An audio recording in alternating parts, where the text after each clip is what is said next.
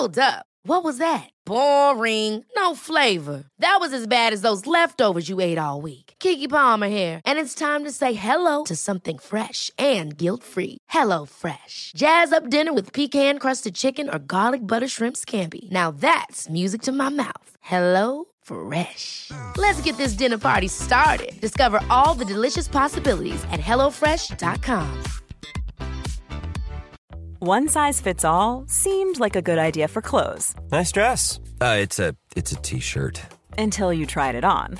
Same goes for your healthcare.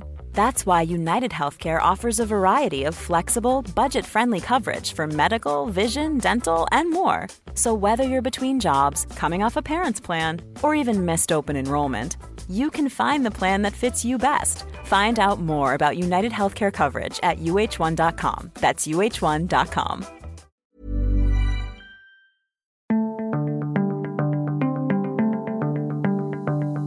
Hello and welcome to Unheard. I'm Freddie Sayers. We're doing a bit of an emergency special edition of the show today because the news out of the West Coast with the Silicon Valley collapse, Silicon Valley Bank collapse, is worrying. It's a very fast-moving story. We had Treasury Secretary Janet Yellen coming on talking earlier today on US TV about what might or might not be announced in advance of the opening tomorrow morning. Will there be a bailout? Will depositors be protected? How bad is it going to be? There's all sorts of theories floating around. And one person that we thought we should definitely hear from is someone, I'm happy to say, has been a bit of a friend of the show. This will be his third time. He is none other than David Sacks, who is a big Silicon Valley figure in his own right. General partner at Craft Ventures. He was one of the original PayPal group, and he is a co-host of the All In podcast. And he joins now from the Bay Area. Hi, David. Hey, good to be with you, Freddie. What is your current read, given what we heard from the Treasury Secretary, given all of these rumors swirling around? I mean, you've even heard the idea that your friend Elon Musk might come to the rescue. What do you think the most likely outcome is, looking where you are now? Well, it's really hard to know. I mean, you're right that we're going to know a lot more by tonight. The best case scenario would be that a buyer would step in for Silicon Valley Bank, perhaps backstopped by the Fed or by the FDIC, and they would basically announce that all deposits are safe and that the bank will reopen on Monday and people can get their money out if they want to.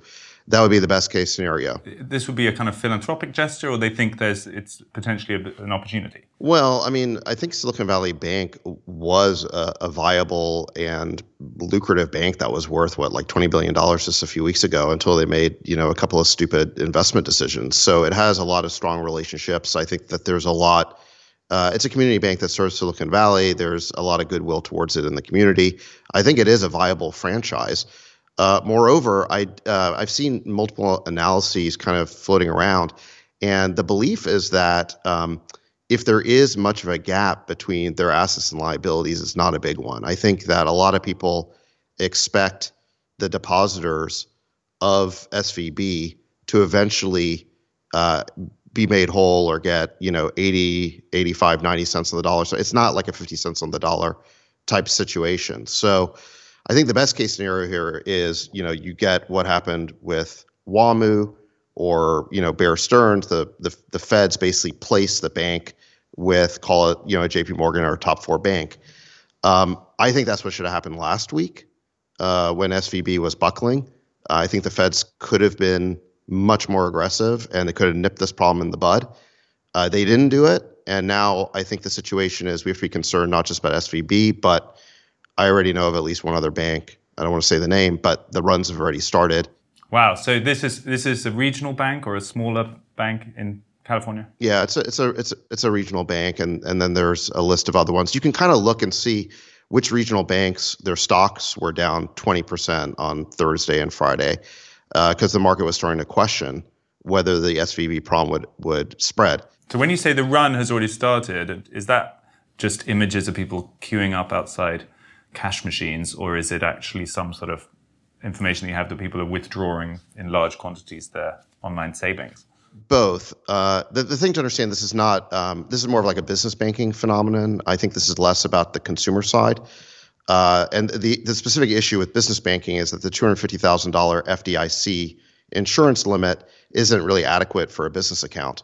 So if you think about the situation we had 100 years ago in the US before FDIC came along, is that every decade we would have panics. We would have runs on the bank all the time. It was a frequent problem. All it would really take to get started is a rumor that a bank was having problems and people would go race to get their money out. It would become a self-fulfilling prophecy. This type of thing roiled the American economy, again, for decades until it eventually led to a bank collapse. And in 1933, they implemented FDIC, and it was $100,000, and they raised it to $250,000, and that sort of solved the problem, because if you know the federal government is backstopping your deposits, you can ignore when there's news or rumors to the effect that this bank isn't safe. Well, we don't have that with business banking. Like I said, $250 is just not enough of an amount. So if you're a business who banks at a bank and you have reason to believe that it might be insecure, you're going to race to take your money out. I mean, you got to think about the game theory here, which is that if it turns out to not be true and the bank is fine, you can just move your money back there in a couple of weeks, right? There's no penalty for just transferring all your money out. But if you're right, or if the rumor is right and you take your money out, you might save 100% of it. So this is why panics happen. I mean, the word panic doesn't really adequately explain why it's rational in the game theory for people to race to take their money out of banks. And this is why, at the end of the day, you need the Fed to backstop the banking system, to guarantee confidence, to let depositors know their money is safe, is because confidence undergirds the whole banking system. And this is why, I think people who say, well, David, you're a staunch libertarian, why are you supporting this government action? Listen, I've always believed that a core responsibility of the federal government is to make sure the banking system is safe. I know what happened in American history when we didn't have FDIC. So that is the situation we're effectively in right now, as we are in the early stages of a good old-fashioned panic on business banks because FDIC is not adequate. You stole my follow-up question there, David. But let's just ask about there's a lot in what you just said. So your assessment is that the fundamentals of Silicon Valley Bank were fine, and actually they weren't unusually risky in their investment decisions. I mean, they made some bad bets, but I mean, you're a Silicon Valley guy. How much should we be seeing this as you sort of defending your team and your community, or how much is it just an assessment of the numbers? I mean, is it most people will read, they'll read the story kind of quite superficially. It will be called Silicon Valley Bank, and everyone will presume that something about the bank was risky, Silicon Valley-ish, and therefore they got their comeuppance. You don't think that's true? Well, okay, so let's talk about what Silicon Valley Bank did wrong. They definitely did a bunch of things wrong, obviously, to create this situation. What happened is, over the last couple of years, their deposits grew enormously. I think they roughly tripled over the last couple of years, partly because we were in this super frothy stage of the economy. I think their assets grew from roughly 60 to 70 billion, something like 200 billion. They deployed, I think, about 80 billion of those assets in a security they thought was pretty safe, which was mortgage-backed securities. Okay. They also had a venture loan business that I never approved of. I always thought it was a bad idea. I said so on my bod months ago, but that was only something like 9% of their portfolio. It's not the reason for this crisis. It's actually because they invested in mortgage-backed securities, things that they thought were safe. A year ago, these securities were paying 1.5%. Then we had the most unprecedented run, the fastest run of rate hikes in history, where the Fed funds rate went from basically zero to roughly 4.5%, and it destroyed the value of those mortgage-backed securities. Now, there's a weird regulatory nuance to this, which is that if Silicon Valley Bank could hold those 10-year bonds to maturity, it wouldn't have to recognize a loss. It would just have its principal back. And so on its books, it didn't have to recognize this loss. However, and that's true for all these banks, and I personally don't think it makes any sense, but what they're hoping to do is not recognize the loss. And what's happened over the last year is that because of let's call it the downturn in the economy, the deposits at SVB have been shrinking. So Start's been taking their money out, they've been burning money, but the amount of new investments has not increased. Funds haven't been raising as much money. So what happened is there was a drawdown on deposits, and it became clear they were going to need to sell those bonds earlier than they had hoped. Exactly. And then it became clear that they needed to, and I think that would have created a reduction in the amount of regulatory capital on their balance sheet. So then they announced that they were going to basically do a stock offering. And that basically happened last week. I think that was poorly handled, but that is what caused the run on the bank, is everybody said, wait a second, maybe this bank is not safe. And that's basically what triggered the run on the bank. Now you asked, at the end of the day, is this bank going to be safe? No, this bank is questionable. I don't know whether depositors are going to get 100 cents on the dollar, 90 cents or 85, 95, whatever. The point is, though, that if a bank is merely questionable, you would take your money out. I mean, if you have uninsured deposits there and a bank is questionable, you get out because it doesn't cost you anything to get out, but it might save all your money. So there are 5,000 odd banks in the US. This is apparently, by some measure, the 18th largest bank. Obviously, smaller regional banks, any banks that don't feel like they are too big to fail, suddenly feel vulnerable at this point. If this could happen to Silicon Valley Bank and they weren't doing, maybe they were a bit sloppy, maybe they should have done better, but they were doing the kinds of things that many small banks do, then the follow-up question is, which other institutions are vulnerable and how big could the contagion get? Right. Well, so let's start with last week, the head of the FDIC testified that as of the end of 2022, there was $620 billion of unrealized losses in those sort of long-dated bonds that I talked about. Okay, just actually in treasuries, I believe. So, you can lose money if you're marking to market on a bond, especially a long-dated bond, if interest rates go up and the prices move inverse to interest rates. So there's currently, this is the FDIC just testified a week ago that we have $620 billion of unrealized losses in banks. I don't know which banks have those losses. Do you? How are we supposed to figure that out? I mean, like even Bill Ackman, who's a very sophisticated investor, says he can't figure out the balance sheet of these banks and which ones are safe and which ones are not. So we have a confidence problem now. And I think that what we need the Fed to do is tell us that these banks are safe. That's the only thing that's going to do.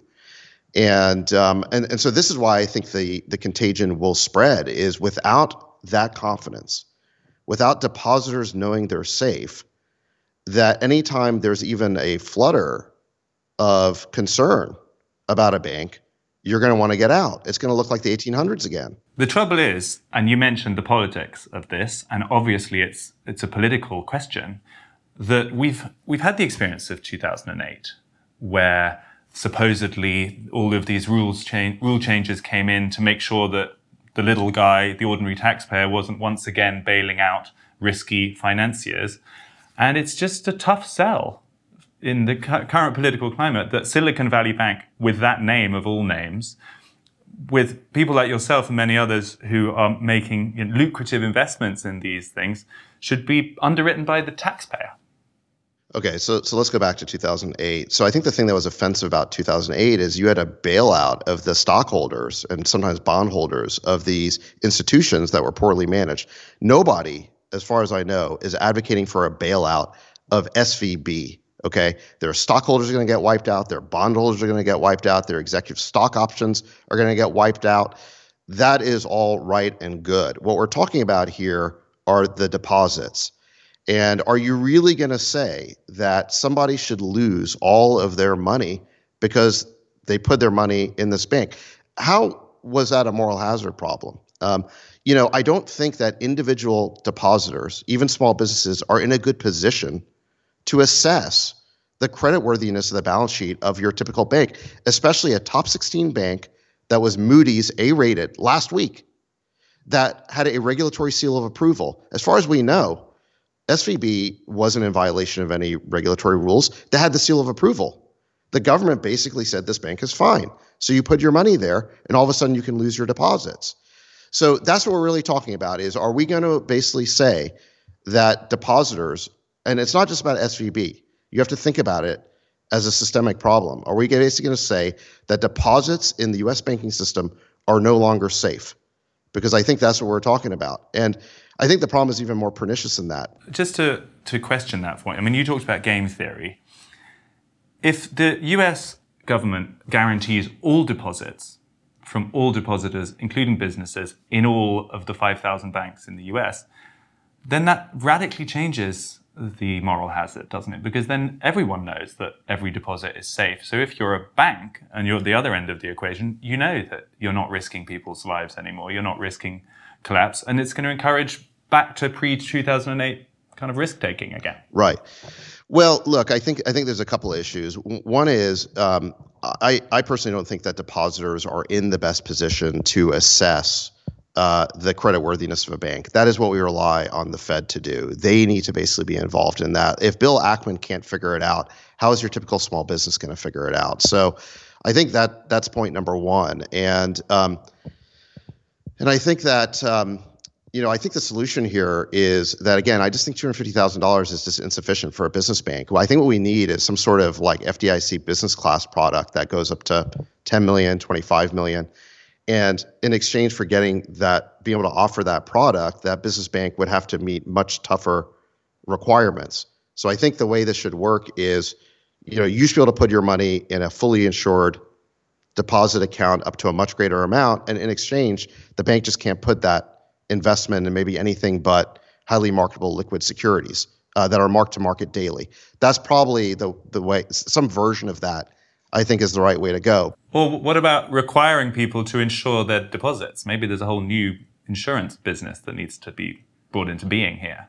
I mean, maybe it's irresponsible to put your deposits in a bank without knowing that they're insured. Maybe you should, but there's no private insurer who's big enough to basically back up the U.S. banking system, because you're talking about systemic risk. You got to run a bank failures. No one's big enough to do that except the Fed. You have to have the Fed backstop ultimately the confidence of the banking system.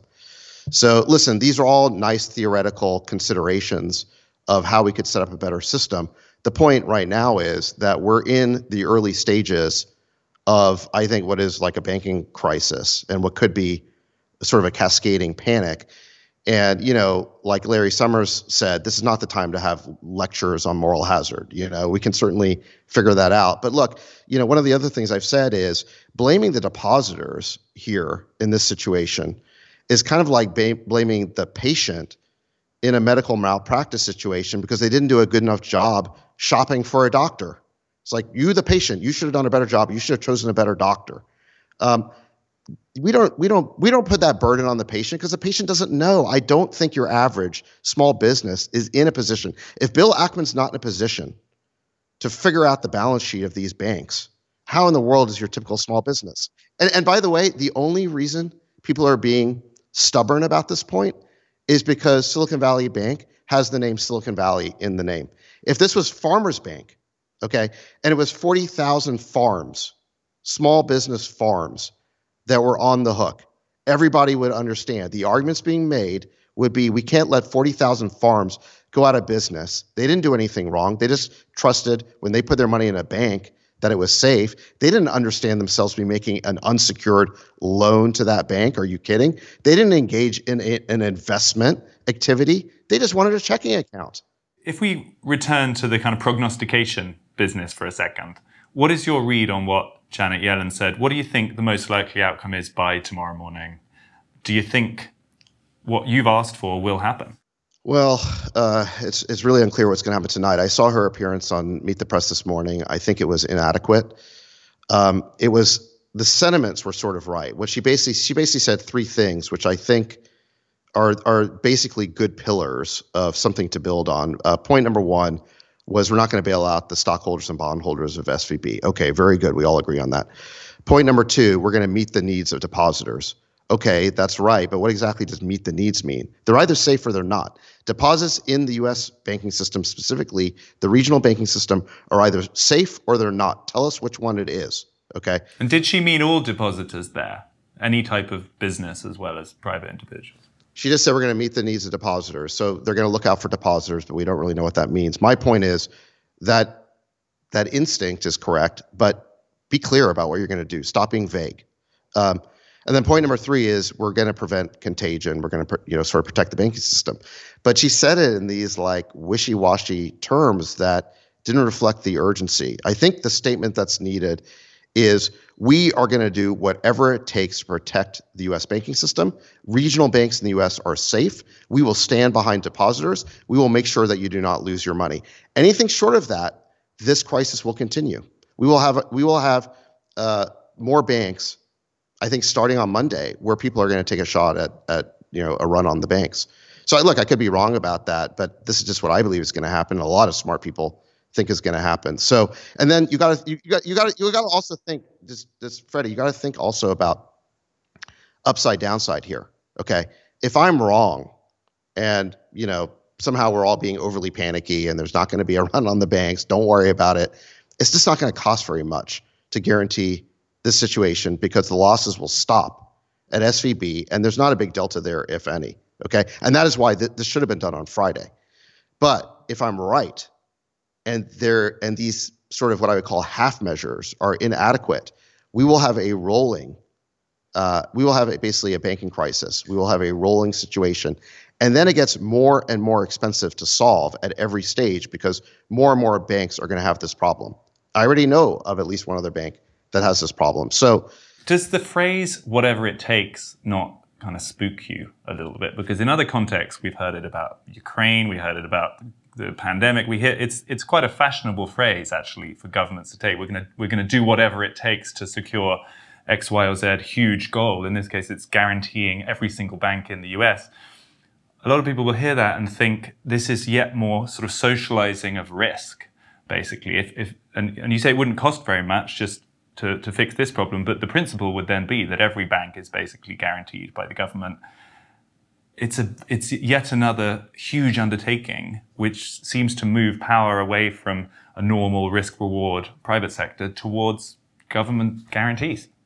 Okay, so first of all, the whatever it takes with respect to Ukraine, and I'm against that because we don't have a vital American interest in Ukraine. I've said that. In fact, we're basically potentially flirting with World War III over there. We do have a vital American interest in protecting the banking system and preventing runs on the bank, ensuring the confidence of deposits in our banking system. I can think of no better thing for the United States government to focus on than that. And I personally think it's absurd that what we're talking about here is bailing out pensioners in Ukraine and bailing out college loans that, as far as we know, were payable. But we're not going to basically protect. We're not talking about bailing out the stockholders or bondholders. We're talking about protecting deposits in the regional banking system. Let me tell you what the logical consequence of this is, Freddie. So because of 2008, the government has basically said there are a handful of the biggest banks, which are what are called systemically important banks. They're the banks that are too big to fail. Okay. There's 4, right? There's 4, yeah. And they're in the $1 trillion club. They got over $1 trillion of assets. The government basically is now saying, whether the Fed knows it or not, whether Janet Yellen knows it or not, what she is saying is this. There are 2 tiers of banks in the U.S. There are the systemically important ones. They're too big to fail. If you put your money in that bank, it is a true deposit. You will not lose it in a bank failure. The second tier is everyone else.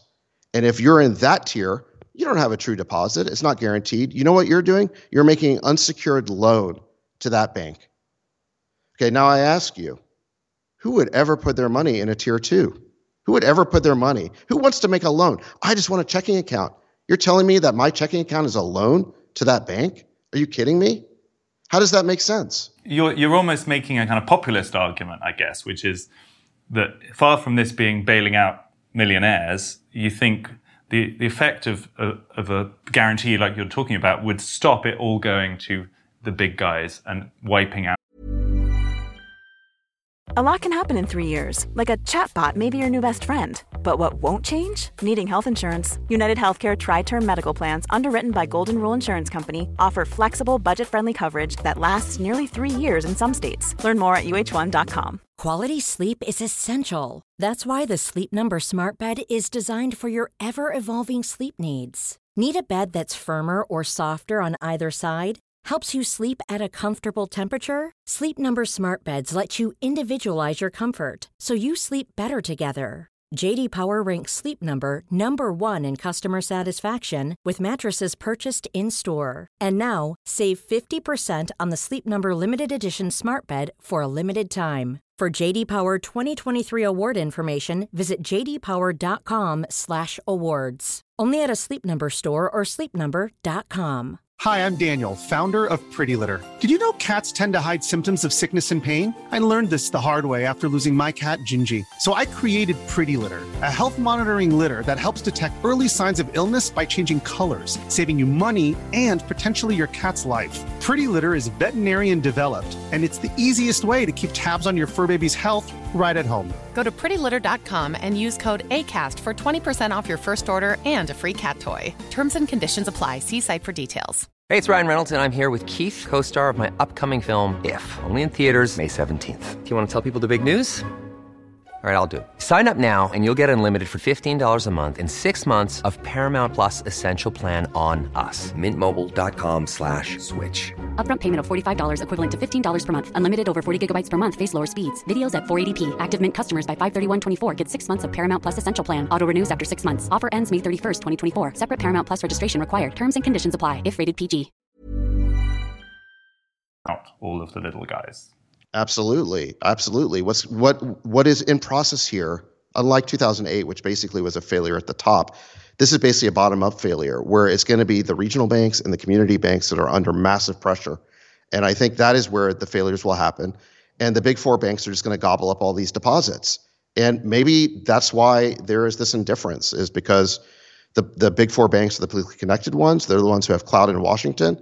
It's the people without political power here who aren't going to get, I don't want to even use the word bailed out, but who aren't going to get their deposits protected.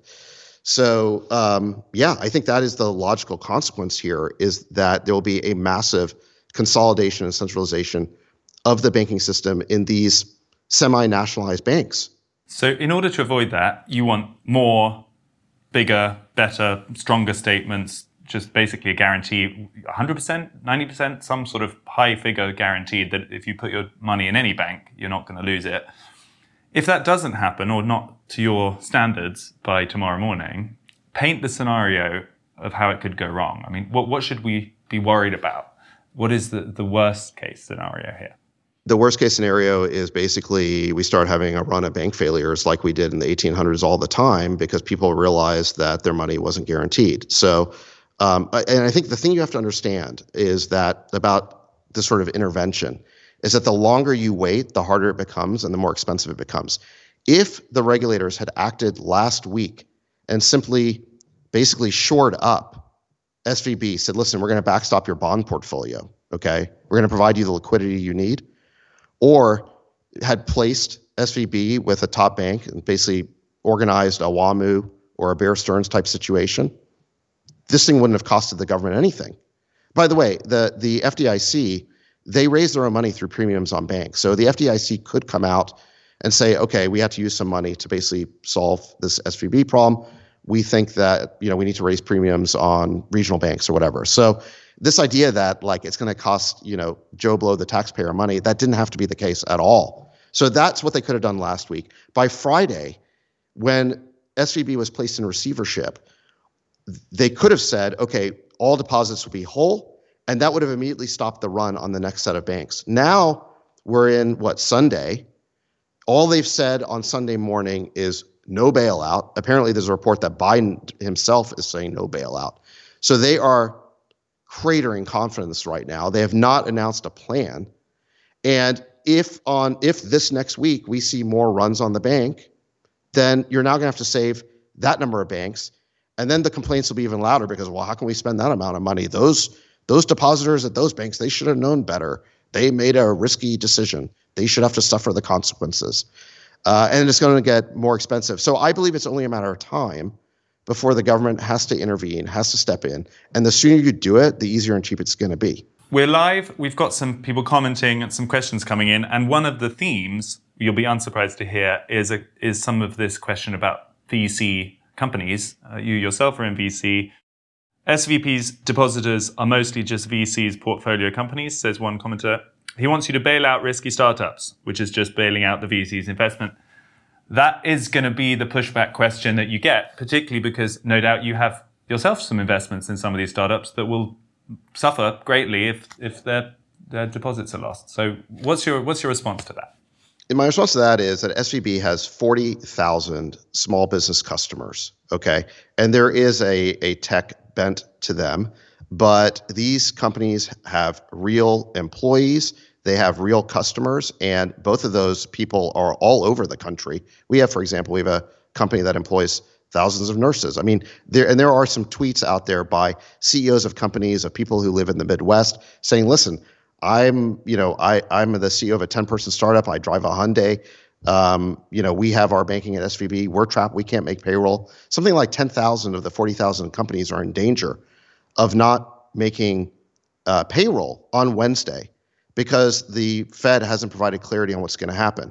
And by the way, I actually think that from the point of view of the tech ecosystem, the most important thing here is maybe not even to say that you're going to get 100 cents on the dollar. It's just to provide speed and clarity. I mean, if the Fed came out tonight and said, listen, we've looked at the books and everyone's going to get 85 cents on the dollar and you're going to have that money on Monday, that would actually solve the problem for the tech community. I mean, it would be a little bit of a haircut, but people can move. People can move on. It would be fine. I think you'd still have the systemic risk of now people understand that deposits are no longer safe in the U.S. So that's a separate problem. From the point of view of just the tech community, what we need is speed and certainty and availability to funds. I don't understand how anyone could be against that, even if you, I think, are misguided in thinking that you don't want to protect depositors. But just to finish the point. But let me go back to this idea that these companies were engaged in something risky. Okay, yes, startups are risky, but were they engaged in any risky behavior? All they did was open a bank account. They're doing the same thing that every small business all over the country does. So, again, this idea that they weren't making an investment. No, none of these 40,000 startups are asking to be bailed out of some crazy risky investment they made or some bad business decision. These are solvent companies. These are companies who may go under because they can't get their money out of the bank. And you want to say, oh, they should die. They're a startup. Like I said, if they were farmers, you would have no trouble in seeing how ridiculous and unfair that would be. And by the way, this is going to blow back on all those people who say, Freddie, let them die. Just wait till this bank run reaches your town, because that is what's next. So I guess what they would say is there are 5,000 banks in the US. There's only one right now that is in this situation. Is it just a coincidence that it's Silicon Valley Bank? Could equally well have been any other? Or is the culture of Silicon Valley, which is awash with money, kind of confident and happy with what other people would consider risks that normal people wouldn't want to take, has that infected the institution in some way? There are tweets I've seen of people saying that Silicon Valley Bank is like a community. If you want someone to pay for your lunch or pay for some kind of drinks party you're having with startup-y people, Silicon Valley Bank is always there to foot the bill. We've seen tweets from, I think there was one from a risk officer from Silicon Valley Bank here in the UK that looked very much obsessed with the latest kind of diversity, equity, inclusion narrative and didn't seem to be focusing on her job, which is to manage risk. This is becoming the narrative, which is that in some way, of course it was Silicon Valley Bank because they took their eyes off what really mattered and they were just being reckless. Are you sure that there isn't some truth in that? With all due respect, Freddie, it's faux populist bullshit. Listen, that sort of woke diversity officer is part of SVB UK. It's not even part of the US branch. I understand the critique, and maybe SVB was focused on the wrong things. But let's get very specific about why SVB went under here, okay? It's not because they were throwing too many parties.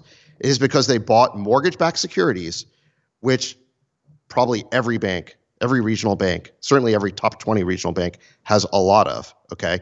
And if they don't have mortgage-backed securities, they got plenty of T-bills. And we heard the chair of the FDIC like a week ago say that there's $620 billion of unrealized losses, okay? The only thing that was unusual about SVB relative to other banks, okay, is that their deposits drew down more quickly. So because the tech ecosystem is more volatile, okay, not because of irresponsibility, but because it's more of dependent on the boom-bust cycle. That's not got anything to do with the irresponsibility of any individual actor, okay? Their deposits went down and they got pressured first.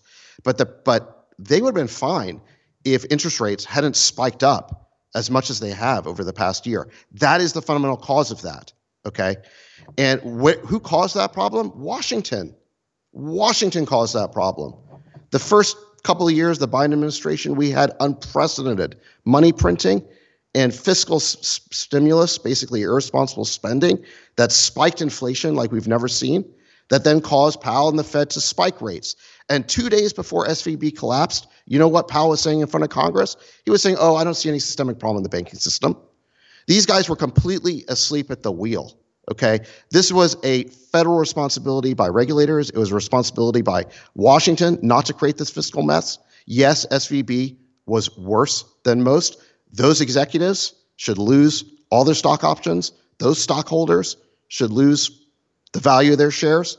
But you're telling me that, oh, the depositors should lose out? It's their fault that they did this? Come on, give me a break. You think it's a regulatory failure, basically. It's the Fed, it's interest rates being kept too low for too long, or too much QE, too much free money, and then all of a sudden, whoops, inflation's back, and too many rate hikes too quickly. Is that roughly how you see it? Washington created this problem in numerous ways. Number one, they created the inflation. Number two, they then had to respond with these rapid interest rates, which Powell was blithely unaware were creating this huge stress in the banking system. A week ago, they knew that they had this problem of unrealized losses, and they didn't step in to do anything about it. And then last week, when they had the chance to nip this in the bud, either by placing SVB with a bigger bank, by basically backstopping the balance sheet, they could have done it before this was even a big public issue, before like the populist element basically made this politically toxic. They didn't do that. On Friday, they could have stepped in and basically said that deposits are safe. They didn't do that. And now it's Sunday morning, and Yellen goes on the Sunday talk shows and gives this vague, mealy-mouthed statement that is creating basically panic. I'm just telling you, I know, listen, we work with hundreds of CEOs. You know what they're all doing right now? They are all trying to figure out how to get their money out of whatever bank they're using into a top 4 bank because they're smart. They understand the dynamic that I told you about earlier. There is a 2-tier banking system. One tier, the too big to fail, your money is safe. The other tier, who knows? They're like, why take a chance? I mean, by you saying that, are you not making it more likely? I mean, what do you think of people who, and a few of them are in the comments today, saying, Bill Ackman, yourself, people shouldn't go out there on the media saying there's going to be runs on the bank, all the smaller banks are going to have this crisis, we should all rush to big 4 banks, because that's just a self-fulfilling prophecy. Well, but people are smart enough to figure this out without me saying it. I mean, the truth always comes out, Freddie. Is this true or not? That's the question you have to ask. If it's true, it's going to happen, whether Bill says it or I say it. So tell me what is wrong with this logic. I find the logic to be irrefutable. So I just think that this is the situation we're in, and the sooner you recognize it, the better off you're going to be. You're not going to stop this problem by burying your head in the sand like an ostrich. You're going to stop this problem by providing confidence in the regional banking system, ASAP. That is what the federal government needs to do right now. If they want there to be a regional banking system, backstop it, provide confidence, and then take the actions that are necessary. Okay, once you've backstopped deposits, to go make sure that the balance sheets of all those banks are safe. By the way, how is it even conceivable that they knew that at the end of 2022, these banks were sitting on $620 billion of unrealized losses in just one bond category? And they're just like, we'll see what happens. Really? Why wouldn't you mark those to market immediately? I guess the counter argument is more of a mood, which is that it's so depressing. We had 2008, we had that disaster. Probably millions of hours have been spent on making sure that the regulations have been changed since then to make sure that in a scenario like this, we don't have a panic. The whole idea is that not only in America, but across the world, banking regulations have been changed so that if a smaller bank had an issue like this, it would be able to fail gently in a way that wouldn't spook the whole wider economy. And what you're saying is actually, no, that's not possible. If any bank fails, it's as big as a disaster as a big bank failing. And therefore, that whole idea that we could sort of adapt the risk profile was just for the birds. And we're back to where we always were. No, I mean, look, there's things we can do to shore up the banking system and make it more secure, but you have to realize you're dealing with systemic risks. All these banks are counterparties with each other. Their depositors have employees. They have to make payroll. They have customers, and so on down the line. I know of one real estate guy, for example. He rents office space. It's not a tech business. His tenant had a letter of credit from SVB. Well, you know, the point of that letter of credit is to make sure that if the tenant goes under, then he's protected because he's got to make an interest payment. He's got his own bank payment to make to some other bank. Okay. Now all of a sudden that tenant goes under. Is he backstopped? We don't even know. We're in like uncharted territory here. Like this, none of these things work when all of a sudden a letter of credit from a bank that's basically required by some other bank in order for the building owner to get his loan, all of a sudden you don't know if that's good paper or not. So we're just in the early stages of this cascade. That's just like one example. There's a million examples like that. This is why you got to nip these things in the bud. And all these people are just like, this is an isolated problem. They're just wrong. I mean, it's systemic. But look, even if you believe I'm wrong, I mean, I believe I'm right.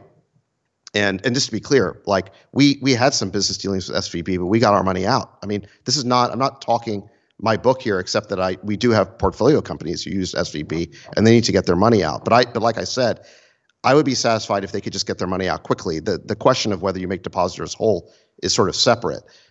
You could save Silicon Valley just by tonight announcing they'll get 85 cents on the dollar tomorrow and they'll be open for business. Okay, so to separate the issues. But my point is just, this is not coming from me talking my book. I'm going to be just fine.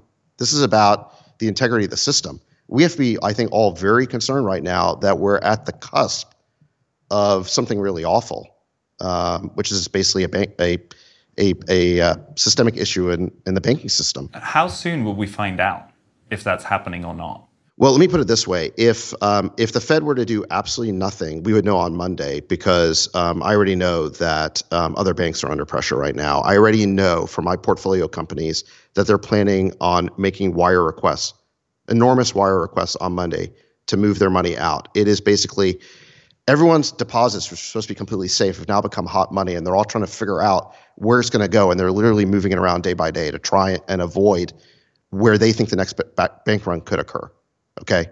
So we'll see evidence of that. If not enough happens today or this evening, you think we'll already see evidence of that in the morning, and that will show. We'll see stress. I don't know if they're going to go under. What I've heard, is that the Fed is working with those banks right now to try and shore them up. That it is providing liquidity, and it may be backstopping them even.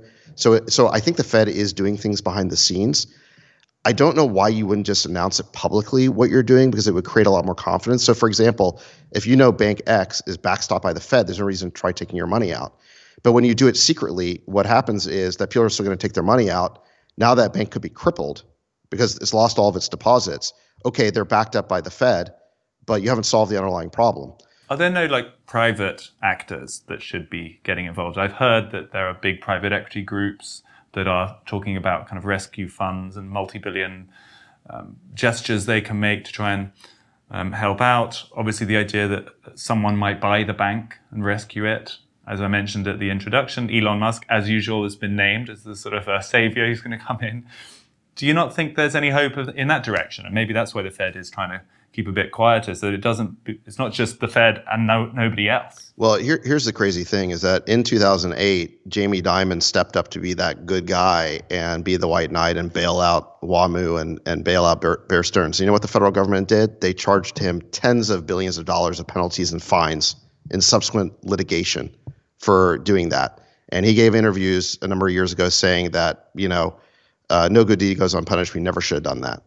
So, the federal government here doesn't have a great history. And, and I think that I think that very easily they could have placed SVB with a top bank, but they would have to basically make certain guarantees to facilitate that, to kind of grease the wheels. And they certainly didn't do that.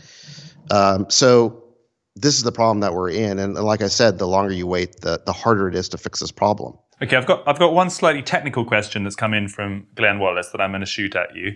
The too big to fail banks are the ones subject to bail-in rules, according to Title II of Dodd-Frank. So wouldn't deposits be, in a way, less safe in the big banks? It's a kind of counterintuitive idea that I confess I hadn't thought of. What I can tell you right now is that the conversations that are happening among founders all over Silicon Valley is that I'm moving my money to a Big Four bank. Right. That, and whether you think that is an overreaction or not, whether you think that is unnecessary because all the banks they're in are perfectly solvent, it's all going to be fine. It doesn't matter because now it's like a psychosocial phenomenon where If you know that everybody else is thinking this way, then you have to think this way. It's not about solvency anymore. It's about confidence. The Fed must provide confidence in the banking system immediately. Do you want to see, I mean, we talked about the politics a little bit at the start there, and you self-described as a libertarian, I think. Are you comfortable with this as a political direction then? You don't have anxiety about this. If what you call for happens and there's a blanket support of all banks, does any part of you feel a little bit anxious that this is going to be moving in a political direction that you don't like? Yeah, I mean, look, so I wouldn't self-identify as a libertarian. What I would say is I understand libertarianism and I'm influenced by it. I understand the power of markets, and I think it's better to let markets decide where that's possible.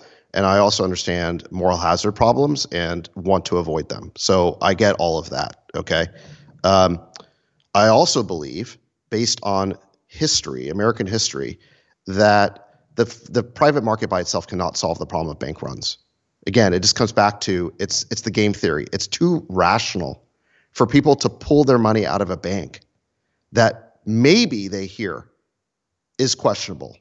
Maybe it has a problem because there's no penalty for doing that and they might save all their money. And we've seen the history of this. And so FDIC was created for a good reason. That was smart. You know, there are issues in the economy, like with monopolies, where you can't just have a perfectly, I don't even want to call it a free market, but you need the government to basically create the conditions for the free market to succeed, okay? Just like the government creates property rights, okay? It provides the basis for contracts. Someone violates a contract, you can go into court. This idea that that any government action is basically inimical to the free market doesn't make any sense. Setting up the right preconditions by the government is necessary for the free market to blossom. And basically providing confidence in the banking system by preventing bank runs is one of those very fundamental federal responsibilities. So that's how I see it. Now, in terms of the moral hazard problem here, we would not have needed to make a let's call it a regional bank guarantee 3 days ago, 4 days ago. This thing could have been solved quietly, very easily. If the Fed had come in, they should never have let SVB file for receivership, or actually they didn't. It was the California regulator who stepped in on Friday. They should have solved this problem on Wednesday or Thursday. It was clear. All the sharks on Wall Street were smelling blood in the water. It's why SVB stock was tanking before Friday. Why didn't the Fed step in then and fix this? Even on Friday, I think they could have solved the problem by saying, we understand the situation. We're going to backstop the depositors. There'll be no bailout of the shareholders. They're done. But the depositors don't have to. And so it would have been easier. They wouldn't have had to make this blanket statement. Every day this goes on, they have to make a more sweeping announcement to solve the problem. So, Freddie, I guess the question is, could they get by with something less than a blanket guarantee? I just don't know. I mean, maybe they could. But again, you have to think about upside, downside. What you want to do at every stage of a running panic like this is you want to come in as early as possible and hit the problem with a sledgehammer. You want to do a bear hug, okay? You solve it immediately. You overreact, because if you underreact, it keeps growing and gaining steam, and then it becomes harder to solve. So listen, is there some less than approach here? Maybe, I don't know. Let someone else come up with that. What I'm saying is, one way or another, they need to get this job done. David Sachs, thank you so much. Good to be with you.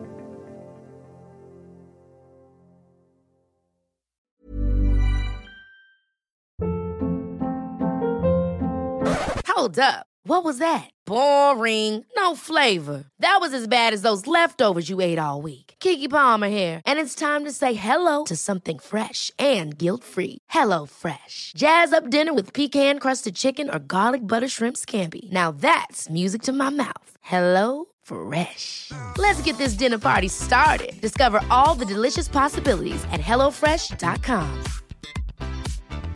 Hi, I'm Daniel, founder of Pretty Litter. Did you know cats tend to hide symptoms of sickness and pain? I learned this the hard way after losing my cat, Gingy. So I created Pretty Litter, a health monitoring litter that helps detect early signs of illness by changing colors, saving you money and potentially your cat's life. Pretty Litter is veterinarian developed, and it's the easiest way to keep tabs on your fur baby's health right at home. Go to prettylitter.com and use code ACAST for 20% off your first order and a free cat toy. Terms and conditions apply. See site for details.